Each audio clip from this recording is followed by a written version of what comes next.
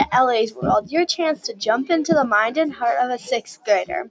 In this podcast, we will be sharing stories, mine and yours, trying to help each other figure out what we have in common, trying to celebrate our differences. My name is Ellie, and I'll be your host.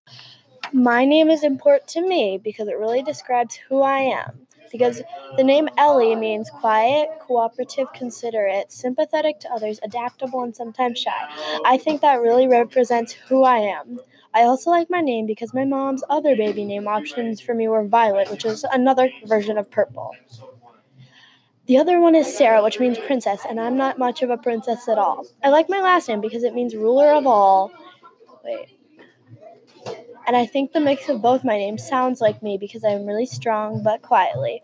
I like my middle name because it means sweet of honor or wisdom, which sounds like me because I am really smart, although I don't show it all the time. My original name, because Ellie is just short, but my real name means daughter of Ellis, which I have no idea what that means. And also, when I was around 6 years old, I wanted to change my name to Princess Elsa and wanted to have ice powers because I had just seen the movie Frozen. Also, when I was around 8, I wanted to change my name to Wonder Woman because my brother had just started this war phase where he is obsessed with war, and he got this phase from seeing the movie Wonder Woman.